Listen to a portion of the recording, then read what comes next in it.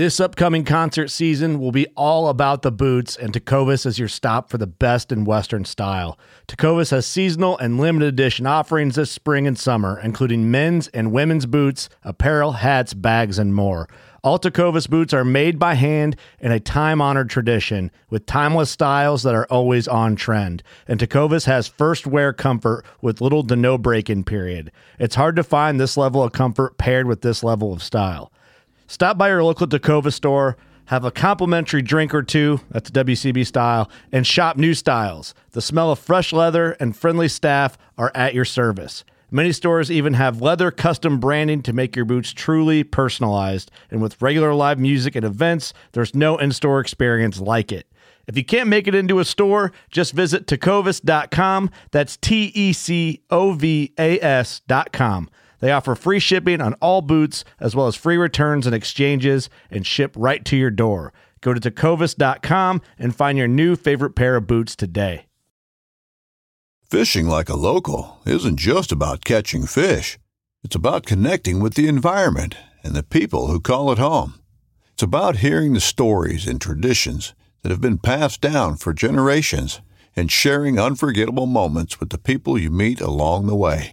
Fishing like a local is having an experience that stays with you forever.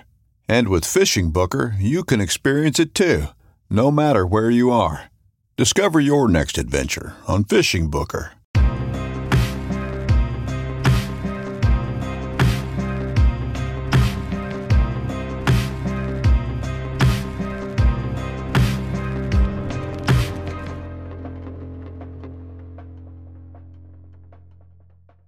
All right, working class on DeerCast. We're here at Mark Drury's place. What's up, Mark? Hey, guys, thanks for coming over. This is exciting to have you here, Eric and Austin. This is your first time here. Yeah. Kurt's been here a few times. So Thanks for inviting us. I always get excited to talk about deer hunting, especially when you're midsummer heading into deer Oh, season. yeah, it's easy. We're past the 4th of July. That's like the turning point, don't you think? For sure. Like everyone's – guys who weren't really – you're always thinking about it, right? But everyone that wasn't thinking about it is now really, really thinking about it. But now everybody feels rushed. I do anyway. Absolutely. Like I feel like I'm behind on everything. We haven't started and we already feel behind. Right. Well, that's how it is, exactly. But we're going to dive into a little bit of, some food plot prep, and that's like part of the reason why I feel rushed a little, getting things up. We have some trips coming in, though, that are going to interrupt our summer. So that doesn't help, but, It is what it is. It is what it is. You got to do it. So what's new, Mark? What are you in the middle of? We're in the middle of DeerCast, essentially. I mean, it's hard to imagine that, in 89 when Terry and I started this company out there with a camera and a VHS, recorder or a super VHS, that here we are 33 years later and we're a tech company, Right. Our developers tell us that all the time, and we're like, we're not a tech company, but in reality we are. I mean, things go wrong and you have to fix it immediately, and it's just different than what we're used to. So it's been an interesting learning curve. The cameras are probably 40 pounds lighter. Oh yeah, cameras are lighter. Yeah, certainly. But they're right here for a lot of what we can do. It's amazing how much you can get done with your mobile device in here. Right. Yeah, it is crazy to think of like the evolution of it. Because how long has DeerCast been around now to this point? Well, this will be our 5th year, I believe, if I'm not mistaken. So a lot has changed in 5 years. I think we tested it in 17, then went live we tested it for 2 years. So we went live in 19, 20, 21. This is our 4th year to the consumer. Right. That's awesome. Yeah, it's crazy. Like a lot has changed already just within DeerCast. Looking at the whole scope of Drury Outdoors from when you guys started, it's just crazy how things roll in and then keep going. It's wildly different. And even today's offering within DeerCast, we had it in our minds, 5-6 years ago, but it took that long to develop and to tweak and to get it where we wanted it. And we're so proud of where it landed. Yeah, well, it probably would have been a nightmare to like jump to where it's at now. You probably can't do all that stuff right in one shot. I mean, it takes time to grow. Just the development of that, we started on that over 2 years ago to get it developed and where it works in all the different locations. And I mean, it's a complicated app in all reality. If you peel back every layer, there's a lot of different things that it does between a social media feed, a media player, the predictor, the the shot placement with DeerCast Track, now maps, and then within maps, rain stations and wind direction and distance and area. I mean, it does a lot of different things, but that's what we wanted, and that's why we spent so much time and effort and blood and sweat and money trying to get it to where it's at. Right. But we wanted to make sure that when our app hit, it felt like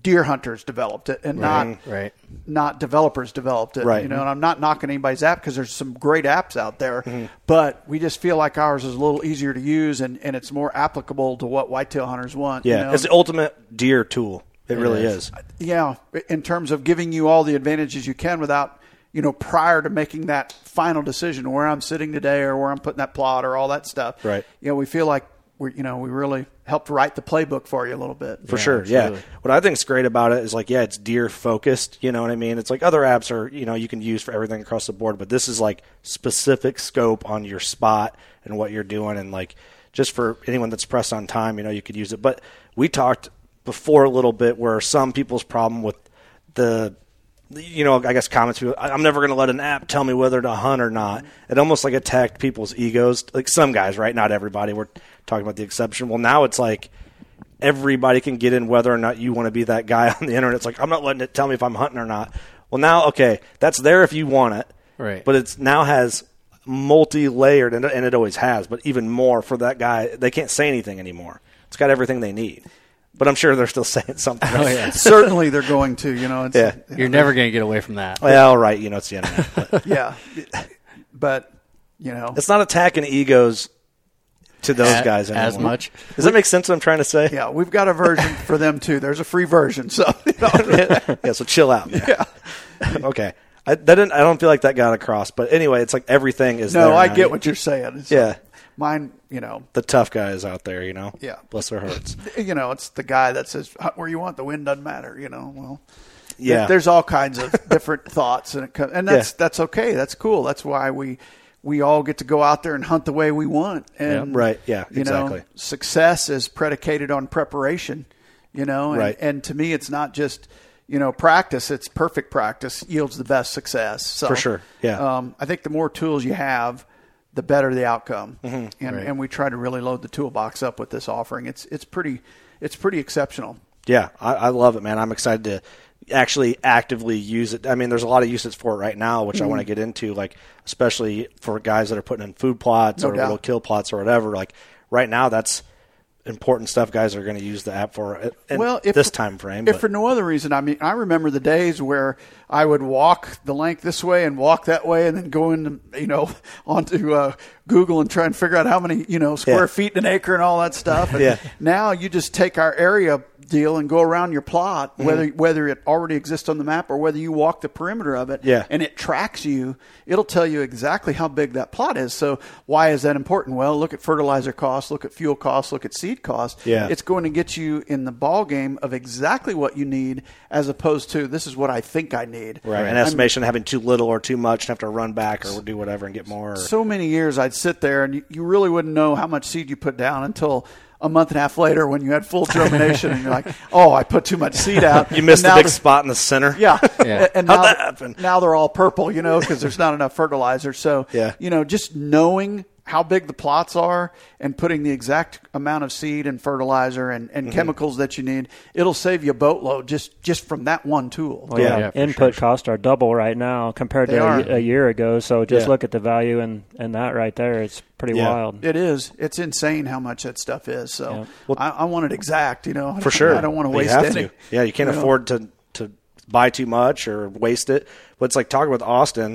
It seems like every time we get traveling anywhere, Austin's a farmer, you're stressed out about rain because you live in a kind of a unique spot where there's a big bluff and it seems like everything cuts around you. We've got a lot of sand and the bluff seems to push rains around us, so we miss a lot of rain. So I'm very familiar with irrigation systems. Right, but it's you have plots where you can't get an irrigation system to, so now you can go on and see what you got for rain in your plot. Yep. And that's important. It's nice to know that stuff, especially if you can't get to your plot out frequently. The cool thing about talking about Rain Station, one of our tools within the app to where you can place it wherever you want. And it'll give you an estimation of what rain you receive, but it'll also tell you the next 72 hours or the next 3 days forecast for precip, which I think is just as important as what you got, because you really want to make decisions ahead of when the rain falls in terms of putting a plot in the ground, or if you're going to top dress with fertilizer or anything else. So I love both features. And then you can drop down further and historically see what you've received for the year and see whether you're ahead or behind. If you expand that box upwards, you can put in whatever date range you want and find out how much rain has fallen. Now, of course, it's an estimation based off of radar and prediction, but it's pretty dang close. I mean, it's really nice. Yeah, that's awesome, man. That's cool. Like, I didn't even know something like that existed before this update. But yeah, it's again, it's that laser focus on the whitetail hunter. What do they need? And it's not just about food plots. It's about access. Oh, it rained today. Right. How much did I get? Oh, it was 4 inches. That creek's going to be up, stuff like that. Or I can't park where I normally do. I got to walk because mud road's muddy. Precip is so important to everything we do. So it's important to monitor how much you got. For sure. Another example I always use is like you seed your plot and you see the radar come through and it's green and you go, oh, I got a good rain. You go to rain station. Oh, I got a 10th.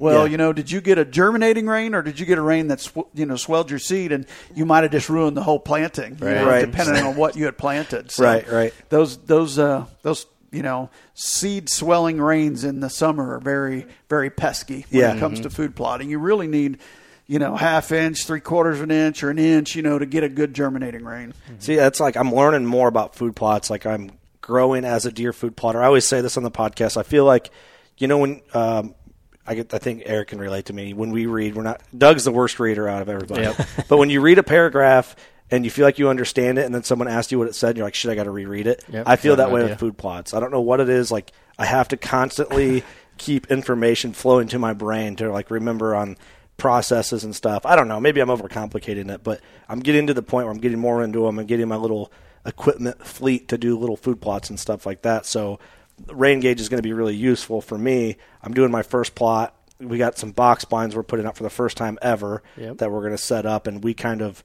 for this one particular plot, I've kind of mapped out way ahead of time entry and exit for the winds to the plot with some screening and how my box blind's going to set up on to this plot. So I'm excited to use DeerCast throughout the season on this plot, but that's something I want to get into about with you a little bit is, hunting with blinds or whatever it may be, or designing food plot setups for entry and exit. Like, where do you even start thinking about how a food plot should be set up?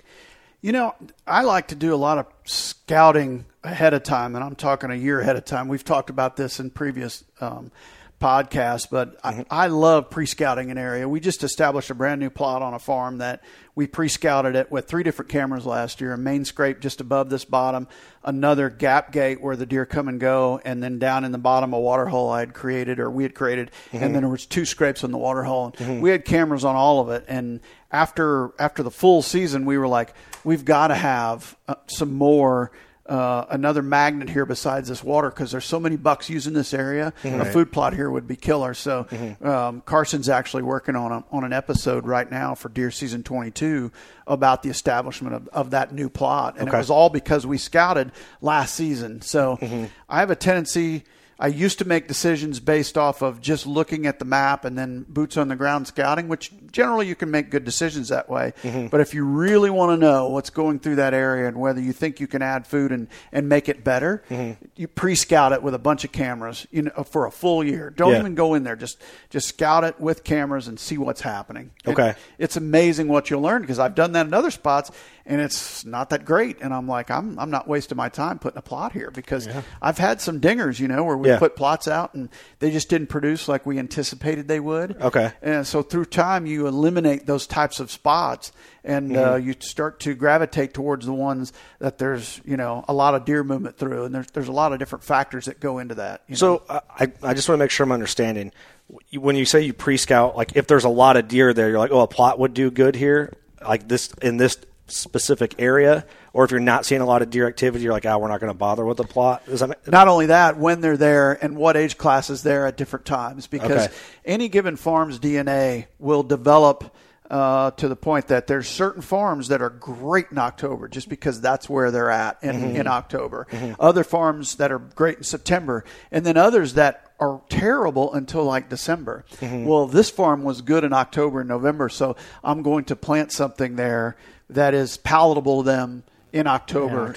And November. To get them to that spot during that time frame. Yeah, because we're already there because of outlying issues and cover and terrain and coming off of other big food sources, and we're just gonna smoke them there. Focus on that for that time of year. Those cameras didn't lie, and I mean they're in a lot of trouble in this new plot. So I mean, I know a lot of the reason why guys put plots in is like, well, maybe it's good during that time of year, but I want them into December and January. I'm going to try and make a plot specific to get them off the neighbors in that spot. I mean, do you look at scouting any different for a plot for that purpose only, rather than to just capitalize on when know they're there? In that regard, like if the camera tells you that there's good thermal cover there and there's good south-facing slopes or east-facing slopes and you're getting a lot of deer in the late season, then I'm going to plant something accordingly. Or if I'm planting something that I'm trying to take advantage of October and November movement, I might add a product if the plot's big enough that is also appealing in December. I got you. But I'm going with radishes on this one. Okay. And I feel like we've got some destination fields not far away that'll take care of me in December. So I'm going far. Heart of the beast, where this plot is, radishes, October, November, it's going to be silly. I mean, it's going to be really good. And the other thing we do now is we design a lot of structure within the plots to get deer to come by within bow range. Because it's one thing to just put a plot anywhere. Yeah. It doesn't mean they're going to enter it and walk through it. So we're giving these deer A, to walk through it, a reason to walk through it, B, a pinch point at about 30 yards with some brush that we cleared and took up the ridge and down into the bottom. That's not too intrusive and not too tight, but yet should enhance, like they don't have to think about it. They're just walking through like, got to go up this way. Naturally walk around it. It's like like grasses and stuff like that too, aligning like, interesting. Yeah. I know guys have done that. I was just curious like how you think about it. We call it food plot architecture, but we're really taking it to higher levels here with some of our plot designs. Yeah, well, we've never really thought about too much food plot architecture. You had the most experience with it with some of the screening you planted for, because you have a box blind. You can do it. Yeah, you can use screen. I mean, you can build fence. You can just naturally shape your plot in an hourglass. I mean, there's a lot of different things you can do to naturally bend deer to your location to get that shot. Yeah, absolutely. Yeah. Well, I never thought about it. I mean, I thought about it, right? But I never thought about it in detail until like, I'm going to hunt out of a box blind this year, like low impact entry and exit, a place I could take my kids if I want, that type of thing. But it seems like it's harder to move around than a tree stand. So I had to think about the when deer are going to use it, all that stuff a little more. We put them all on skids. That's what you do? Mm-hmm. So a lot of guys, I love that you guys do it, because just talking with you, like you guys hunt a lot out of box blinds. We do. Do you guys get a lot of shit for that? We do get a lot of beef about it, but we've also seen, box blind sales soar nationwide in the last decade. Yeah, that's not a bad thing. No. But I think other people are seeing why we love them so much, which is, number one, it allows you a little bit more comfort in terms of shooting the breeze, and you podcast, or if you have a child, or perhaps that's a big thing for me. Perhaps a new hunter, but most importantly, man, that scent profile, it just reduces it down to almost where you fool them all. It depends on the wind speed, but we don't have many deer wind us anymore. Yeah. We're still setting it up in a smart spot in terms of where our downwind direction is protected and not a lot of movement there. But even then, when you get swirling winds, like we're going to have some swirling winds down this bottom, it sure does, really reduce that scent profile. Yeah, for sure.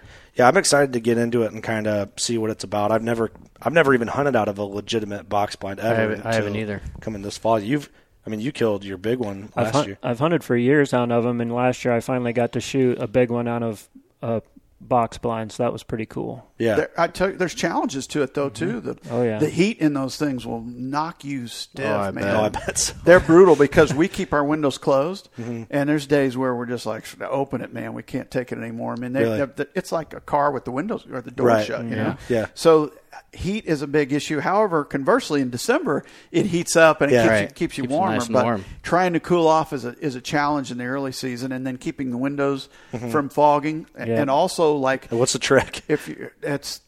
For us, we use Rain-X, and we apply it very liberally, and then just let it go. Run down. You let it run down, and then about an hour or so later, when there's so much moisture in the blind, you got to wipe them off, dry them, and reapply, and it'll keep them clean enough to film out of. But most importantly, shooting out of a box blind, you have to practice from a sitting position, or if you're going to stand up, then you're only going out of the verticals in the corners. Yeah. But those deer can handcuff you so quickly out of that blind, whereas in a tree stand, you can shoot wherever. Out of a box blind, you're very limited where your windows are. Yeah. So make sure you take some time to practice out of it. Addition to that, if those windows, a horizontal window is fairly narrow, you can hit that bottom lip very easily. So make sure that you have your pin sight as close to the top window from your sight. Get it up top so that you're going to clear that bottom. Yeah, okay. That's a good tip. A lot of stuff to think about. Yeah, We actually cut the size of the window out of cordboard and then shoot through it practicing. Oh, that's a good idea. That's a real good idea. Yeah. That's something we could do is like trace it out before we get it up. Because in my head, I'm thinking with those, so it's horizontal windows in the middle, and then the vertical windows on the corners. Yeah. And so it's like I'm thinking I want the door towards my entry exit so I can get in and get out as quick and clean as possible. But then I'm thinking it's like, well, to my plot setup, where are those vertical windows? Because it's something I'm not going to hunt out all the time, or maybe when it works out, I'm going to be there. Right, certainly. So just a lot to think about that I'll realize, I'm sure, really quick. The other tricky thing is getting that window open. Make sure that when you get there, you pop all the seals, wet them down so that they don't stick. Pre-pop them. Yeah, pre-pop them. Take some unscented soap mixed with water with you for any hinges that are squeaking. Oh, okay. And just those deer, when it's calm, like that last hour when they're really moving, or the first hour, and you barely open that window, if it pops. Yeah, you got 50 of them at 50 yards. Yeah, exactly. Our buddy Mark Reif, he's got a box blind, and he's kind of a perfectionist, OCD a little bit. He cut all the windows out with a Sawzall, put that tempered glass. It's like nitrogen-filled windows in there. Yeah. So they don't fog up. So he didn't have any fog. Nice. He just got tired of squeegeeing his windows, but I don't know if he ever tried Rain-X. Rain-X works pretty well. So, okay, good tip. I find the more this is kind of going with summer scouting a little bit, going into the fall, like guys that are hunting October. A lot of guys go in deep, and we might have talked about this on that episode a couple summers ago. And I find the more hunting experience I get and the more deer I see, the less time I spend in the timber. Yeah. Do you guys ever go in the timber anymore? Not often. Not often. We do during the rut, when they're really a lot of transitional stuff, middle of the day. But early season and late season, because they're bedded and they're not moving a whole heck of a lot. So the more that you penetrate, the greater the risk of jumping a deer that you're not going to see on that sit. Yeah, for sure. So I don't hardly ever go in the timber, but boy, I'm as close to it as I can get. Yeah, I'm that makes tucked sense. really close to cover in every setup we have. Real quick, like going back to box blinds for a second, like have you noticed a difference? Like the height of your box blind makes a difference? In terms of them seeing you, or in terms of your shooting, or in terms of like the deer noticing you or anything? No, I mean we have some that are sitting on the ground. It's really how you behave on the inside of the box. If you give them a reason to look at the box, they're going to look at the box. Right. So no, I mean the higher the better in terms of much like a tree stand. But most of these platforms are at about 10 to 12 feet. It seems. Didn't you have one fall on you? Yeah. Like when you were in it? October, yeah. We did. We had an outrigger that popped, and Wade and I took a tumble. How scary was that? Like, sucked. While you were falling, were you like, oh, shit, we're falling? Oh, yeah. Because I had 2 arrows with rages on them. Oh. Both of those got snapped. So someone broke them. You could have landed on one, man. Absolutely. Yeah, both arrows got broken, too. So did you guys get messed up from it or anything? My back was hurting quite a bit. We both. How tall was it? To the platform, that was a high-rise hunter. It was probably 10 feet, 12 feet. High enough, man. Yeah. That's a lot. That's a long way to fall. In a box when you're confined. Right. Yeah. All the glass just shattered all over us, You guys you didn't get knocked out or nothing? Like, can you imagine smacking heads falling at 10 feet? Well, and you probably got a bunch of equipment in there and everything else floating around everything. Did everything get trashed? Bows, guns, and everything. So we're like, well, shit. And we knew he was there, Yeah. That's why we put the blind there on this side of the hill. So we were like, well, the hunt's over. So, and it was Wade. He goes, should we check that card while we're in here? Because we never, we had no cell cams. And so this would have been 2015. And I was like, yeah, we better. So we grabbed the card. And you guys are all concussed. Oh, we are. Yeah. My back's killing me.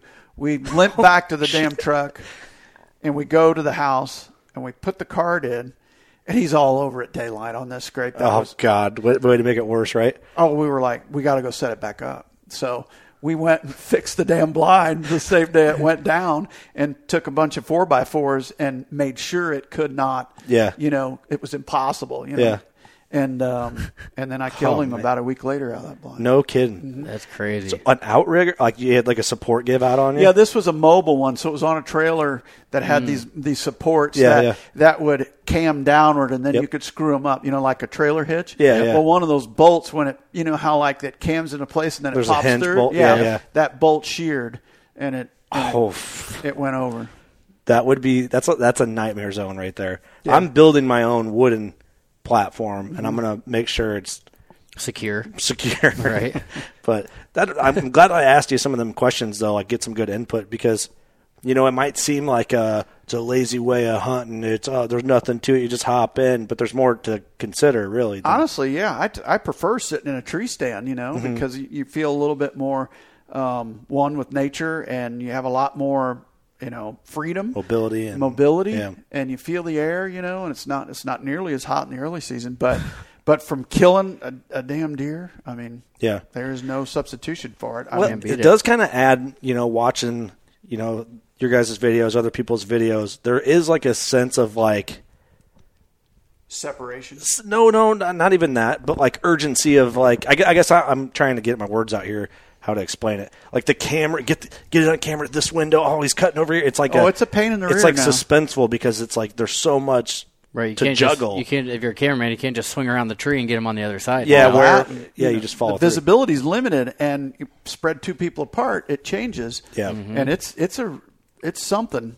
People give you crap about it, but it's difficult to get two people in a blind. A, you don't pop the blind or window to spook the deer. B, you're both on them. I mean, it can be very challenging. Gun is much easier, but with a bow, it's challenging. Yeah, I can definitely see that. I guess I never thought about it in too much detail, but now thinking back on some of your guys' hunts I've watched, it's like, it's a juggle. It's an art form in itself. Yeah, it is. It's just change. It's a different dynamic from trying to fool one in a tree stand. There's certain things that you do to scare them in a tree stand too, right? Yeah, oh yeah. If your tree stand's popping or you move at the wrong time, you're going to get busted. Right. Box blinds are the same way. Well, Eric's got a pretty unique thought on what he's going to do with his box blind. Yeah, so buddy has an old gravity feed wagon that's already got a floor in it, so I was thinking about it's not quite wide enough, so I'm going to cut one side out and just set it right in that, so then I can pull it around if I need to, or absolutely, move it around. Yeah, big time. Yeah, just that's the bolt it right to the floor and call it a day. Yeah, it'll work well. I've always wanted a box blind, and finally got one this year. Having mobility with them is a huge deal. Just add skidders to or skids, big 4x4s, cut off the ends, or 6x6s, whatever. And it'll make a sled, and you can pull it wherever you want. I mean, they'll go wherever. I should do something like that, because I was going to put mine on 10-foot stilts and have it up there, but I guess I could. You didn't get a platform for it from the manufacturer? No, I'm going to build my own. Yeah, I would get a platform. Idiot is what that just said right there. Well, no, the platform's going to be probably more stable, last longer, and then you can skid it so easily, and it'll go wherever. I probably should do that. Make sure that you then secure it wherever you end up with it. Yeah. Like, think of tent stakes like T-post all the way sunk with cables. Four different directions. It'll tell you withstand a lot of wind. Otherwise, they'll go over. And I want you to tell me if we're dumb or not. I went and got a big, long, like ag anchor that I'm going to anchor down in the center of it. It's great. I would still add the T-post. I've lost a lot to ag anchors where they yank right out. Really? Okay, dang. You get a lot of rain, and all of a sudden it's muddy. Well, I was going to do that, and then I have two smaller ones I was going to put on each corner for the posts. I've lost a lot with those. Okay, good to know. Take a T-post and sink it 5 down. feet. Try to pull it out. Do it at an angle like a tent post. I mean, it's not coming out. That's what my thought is on this gravity wagon also, because as long as I secure it to that, it ain't going to go anywhere. No. Now I'm scared. I got to go re-anchor all mine. Yeah, because I talked to Austin about it. He's like, yeah, you just put one in the middle and they're fine. Well, We've lost a bunch like that. I've got 4 stakes on the 4 corners and then one in the middle, and I've never had any problems, but now I'm scared. You will. I've lost them with that exact. You will. Anchor in the middle, 4 stakes, and I've lost a pile that way. Yep. Okay, we need all right, I'm going to go redo some blinds. Look at these storms we get. You get 50 to 70 mile-an-hour winds. I mean, it's just it's a big flag. It's too big of a shear. It's a giant sail up there in the air. Is pretty much what it is. All right, back to the drawing board then. Well, I just need to add more. Well, just, for the cost of cable and T-posts, I mean, you're not spending any money and, securing a $3,000 or $4,000 blind. I got some T-posts around. Yeah, I wonder if I could just set the T-posts in, push it in with the tractor bucket. That's what we do. And then we pull them with the tractor. Yep. Okay. Well, then that's what I'll do. Then I'll still do my anchors I planned on doing, but I'll take it up a notch. Box blind tips from Mark Drury. It's valuable stuff, man. I mean, it's new. It's a new venture for us. You get one to fall over. You learn how to secure them. Definitely. Daddy's not going to buy another one, so I'm gonna make sure it's right. Yeah. So take care of the one you got. But now I'm like, dang, I should put it on something that I can just move around. I need to find somebody with a gravity wagon and have it parked out there. Yeah, we use those Omega lift systems from Keen, man. They're so easy because they'll fold flat. You can drive 70 mile an hour down the highway with them, pop in and put them up. They're the bomb. That'd be nice. The ultimate mobility. Yep. It is. Box blind. They're incredible. Yeah, I ain't gonna be pulling mine in those 70 mile an hour down the road, but but you can move it. You can move it. But we're so spread out. I mean, we got farms in Missouri and farms north of here, west and east of here. So it's nice to have the mobility. The value's there. You can justify it. Mm-hmm. But there's something about hanging up a little, hang on and jumping at it too. 100%. It's like, but that's like the different. You get both. Like when it's brutal cold and less than ideal weather, you have an option. Yeah. Certainly, especially if you've got children involved. Mm-hmm. That's what I'm excited for. It's like, I mean, just getting out of that wind in December can be a huge thing. Yeah. Those sits where literally there's sits where you go, yeah, man, it's brutal enough. I may not sit this tonight. Yep. Whereas you go jump in a box blind and the deer are moving like crazy. It's made me soft. It will. That's what I'm worried about a little bit. You get that windy day, you're like, man, a tree stand's not going to be much fun, but I got that box blind out there. You can hide out in there. Box blinds get hated on pretty easily. They do, and that's okay. I mean, I always say, look at I'm a results-oriented guy, and the results don't lie. Man, we kill a lot of deer out of those blinds. They just don't know you're there. That's the other thing. You don't get discovered nearly as often, so therefore repetitive hunting of the same spot, if your access is good, is much easier. You can justify the value of one pretty quick for guys looking at like price tags of them, And certainly, yeah. And it doesn't have to be always the top of the line deal. You can get what you can afford and get into something. Right? Absolutely. I just think it's fun. It mixes it up. You sit in a tree stand for 40 days in a row, you get kind of burnt out on it. But when you can jump back and forth between the box blind and the tree stand, it's just a different aspect, just a different view of the hunt.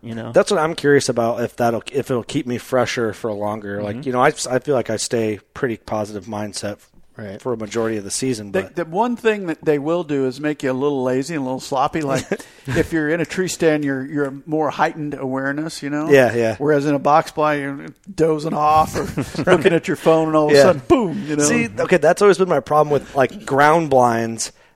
My visibility is cut down by so much that I'm like, on my phone, and I'm like, shit, I need to pay attention. Right. Yep. So that's why I never really preferred, but I always feel like it'd change if I was 10 foot up. Then it might make me more attentive. Maybe not. We'll see. Hey, we're going to find out, right? And if you hunt with the windows closed, it does eliminate the audio of one walking in. That's something to consider. Which is, I mentioned the word separation a while ago. I thought that's where you were going. It does separate you.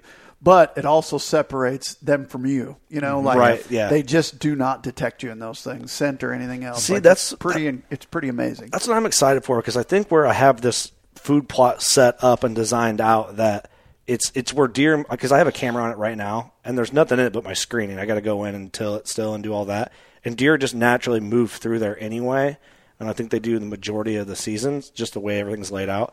So I'm excited, because I think once I get my food in there, that it's going to be dynamite. I think I'm going to see a lot of deer, whether it's the buck I want to kill, who knows, but the fun factor of seeing the animal is going to be there, I think. Absolutely. So they're magnets, man. You got the right food with a box blind. It's a heck of a spot to hunt. I know that, especially if it's tucked into cover, like your new farm there where I was talking about that east corner over there. I mean, that I can't imagine that not being really good. That's what we talked about. It's funny because we haven't really done a podcast. We've talked about our farms. We meant to do we just bought a farm podcast.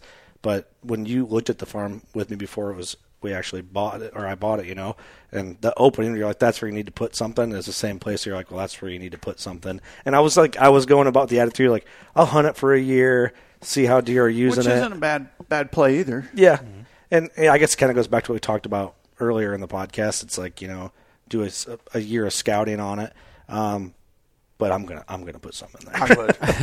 That one's kind of a no-brainer. I mean, that's an awfully good spot. It's a good pocket right by an ag field coming off cover. But what's cool about it, there's like a big berm that runs the whole side of it. Mm-hmm. So what I'm going to do is utilize for that spot. I'm going to utilize that berm to maybe put some sort of platform in the side of the berm, and then I don't know if I'll put a box blind there, but a ground blind or something up high up that platform, maybe about 10 foot. Yeah. So and I could see that whole plot from that'd be the pretty. berm. So it'd be kind of a neat, fun way to try and get it done on a spot with there's not a lot of tree stand options there. A lot of willows and short trees. It's all younger oaks. Mm-hmm. Gotcha. So there's probably one or two in there I could get in. Bet you there's some deer in that sucker. Mm-hmm. I would think that there is. Mm-hmm. Yeah. I got my first few trail cam pictures. Just got trail cams out on it, and my first racked buck on it, little 8-pointer. But it's neat to see. You're still like, exciting. You're like, cool. That's on my farm. On your farm, right? Yeah. It gives you that like goosebump feeling. You're like, yeah. I'm not going to shoot that deer, but it's cool to know he's there. Yep. Yeah, that's pretty awesome. It's like a different perspective, I was doing some mowing on the paths around it, and I seen a couple fawns get up, and I'm like, all chipper, I'm like, look at that. They're on my farm. They're on my farm.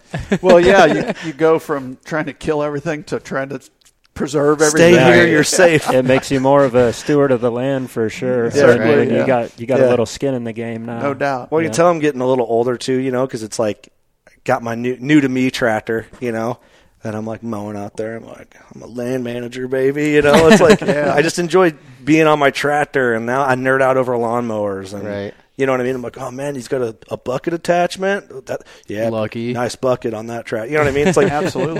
As I'm getting into my 30s, like stuff I didn't care about when I was in my 20s is like now really interesting and fun. And it's a whole new meaning to that Kenny Chesney song too. She thinks my tractor's sexy. That's right. Play that. Blare it when you're on it. On my 22-horse Kubota. It's still a tractor. It's a tractor. That's right. Waving at my wife while she's rolling her eyes. Yeah. Yeah. Just like she thinks I look good. She's like, you're an idiot. Got my shirt off with my dad bod and a bush light. What's up, honey? Nothing wrong with that. Hey, she married me. She knew what she was getting. That's right. Well, I think it was a fun podcast to talk. I mean, we talked more about box blinds than anything, but we've done one where we touched on some box blind stuff with Mark Reif, our buddy who cut out the windows on his. But, I think it's going to be neat to kind of hear our feedback as we go through the season for a new style of hunting. Yeah, certainly. But there's more to it than I think people give credit to. There's a lot to it, man. The placement, the access, and all the other things we talked about. There's a lot to it. So, a lot of hours. Sometimes we get this comment, "Oh, you're always in a box blind. You're always over food plot." Yeah. Stick with what works. Yeah. It works like a charm. Yep. It really does. Yeah, and that's what I was getting through. It's like they got to be in the right place with the right access. Right, and then a lot of I'm dedicating this blind to the spot. If I go with my original plan of putting it on. Building my own platform. Now it wouldn't be that hard to take it down. It's just we seldom put one in a permanent spot anymore because we end up moving those suckers all the time. Yeah. So it's just like a tree stand. You think that's the tree, and then I got to move. You got to be over 50 yards that way. Yeah, so it's nice to have mobility with them. Right. Well, I'll that's my whole idea about my plan. Put it on wheels. Yeah. See, I thought about like an old hay wagon. Yep. Or something. But I wanted the height. So yep. That's where this gravity feed wagon's going to be. We'll learn perfect, it. Hey, if I don't like it, we'll change it. That's right. Hey, more reason to just play. Just make sure you don't get so high that the electric lines get you, We don't want Not that. joking. No, that's a serious thing to consider. That sounds like a ask me how I know thing. No. You thought through it. Just something to think through. Don't get it so falling high. out if of it's them. mobile, just make sure you don't clip lines. Yeah. That's something you'll have to worry about. I don't know how high up yours will be. Yeah, it'll be pretty high. I mean, to the roof, Yeah. It's probably 7 feet up plus the height of the blind. So yeah, you should be okay. I think they're up there at like 14 or 15 feet, if I'm not mistaken. Yeah, I think you're right. I think a combine's like just shy of 14 foot. So if I'm right on that, is that right? Yeah, you got to be careful when you got the hopper extension still folded up in a few places. You ever took lines down in your combine? I've never done it. My brother's done it, but I've never touched one. But got to be careful. Yeah, got to be careful. Yeah. Suck. Well, cool, Mark. Anything else you think we should cover quick before we cut out? We're not in a huge hurry, but. No, I mean, if anybody that hasn't seen anything about the app yet, go on to DeerCast or find our 13-minute reel where we talk about all the different features in there. They're pretty incredible. We talked about rain station and plot area and our wind checker. We took the wind checker and we have a cone of what your scent would probably look like, and then we change that cone based on the speed of the wind. So that's huge. And then you could check that across 5 days to see what your wind's doing across a 5-day period. That's cool. I mean, it's pretty advanced. Like I said, there's a lot of different aspects to it. You can tell a deer hunter worked on that. Oh, for sure. Just differentiate us. I'd say just download and start playing around with it. You're going to find so many different avenues on there that are going to fit your needs. Yeah. Well, that too for visual learners, like wind. You're sitting in a spot, you can play with that and see what your wind's doing. That's huge, I think. It helps you understand how it's actually, what direction it actually is going. And how wide is my cone? There's a big difference between a 13-mile-an-hour wind, which is just the ideal speed. It's going in a consistent direction versus a variable 25 where it's doing this and whipping, or like a 2 to 4 where it's going every different direction. I really hate those winds. It's great because you can hear, but it sucks because it's just a disaster for your scent. It's terrible. That and the deer are keyed up because they hear every single thing. I love a steady, consistent wind. There's so much more killable. 13's the magic. If I had to pick, I love 10 to 17, somewhere in there. 11, 12, 13, 14, 15. I love that speed. It seems like in Illinois we don't get anything under 5 very often, a few days a year, but it just seems like it's always when you do, they are on alert. Yeah. They do not like those calm winds. Well, you can imagine everything's trying to kill you. That, and they're so keyed up because they hear everything. Yeah. Everything, They're very alert. I would, in high winds, real quick before we cut this one off. Do you notice deer still moving the extreme winds? I don't know, what would be extreme, 30 plus? It will start to shut them down, but it depends on the time of the year and the topography. And I've had sits with multiple guys out and go to different spots, and the guys down on the bottoms had amazing sits, and the guys up on the ridges saw very little. So they're not stupid. They know how to shelter from the wind just like we do. Yeah. So when those wind speeds get really high, I used to always think they're not going to move tonight. I just go somewhere where I think they will move, and I have much better sits down on those bottoms. Get out of the wind. Yeah. I always try to think about it man, if everything was trying to kill me and then everything is moving crazy in the woods, how stressful would that be? You know what I mean? The trees are moving and everything's just everything's going around. Nuts. It would just be uncomfortable, I feel like. But if you think about what those winds are accompanying, it's oftentimes a major front, and their internal will to survive is going to get them on feed. So. Yeah. But I have seen really, really high winds, over 40, kind of really diminish the movement. But 20s, that really doesn't bother me at all. I don't mind a 25-mile-an-hour wind, actually, especially if it's out on the northwest. They'll move, but they might be a little bit later. It might subdue them. Yeah, they may not move as far, but they're still going to feed if it's accompanying a big front. Yeah, that makes perfect sense. Yeah. Just make sure you're not in a tree this big and you're hang on getting something a little. I've been there. Sketchy. Where you're doing this and you're holding on. Yeah, not fun. But you got to get out there. Yeah, that's not much fun at all. No, I hate it. That's the worst. You're holding on. You got that feeling every time the wind blows real hard. I should say I took the stand out after that sit. Really? Yeah, because I was the only tree in that. There's a little plot there, and I'm like, this could be perfect. Yeah. Went out there on a windy day, and every time it blows, you're like. It's my biggest fear when I was a little kid, getting used to hang-ons, is I'm gonna fall. The tree's gonna fall. Freaking out, just scaring yourself more than you even needed to be. So, well, the stats don't lie. A lot of people fall every year. They do. Less and less since the advent of the full body harnesses and the safe lines and the lifelines. I mean, it's a huge improvement over the way it was 25 years ago. I don't know if I've ever now. I've lifeline and everything now, or whatever you want to call it, from the ground up. But before that, I always had at least a tree stand harness in the tree, but never, not always hooked up from the ground to the tree stand. So, but.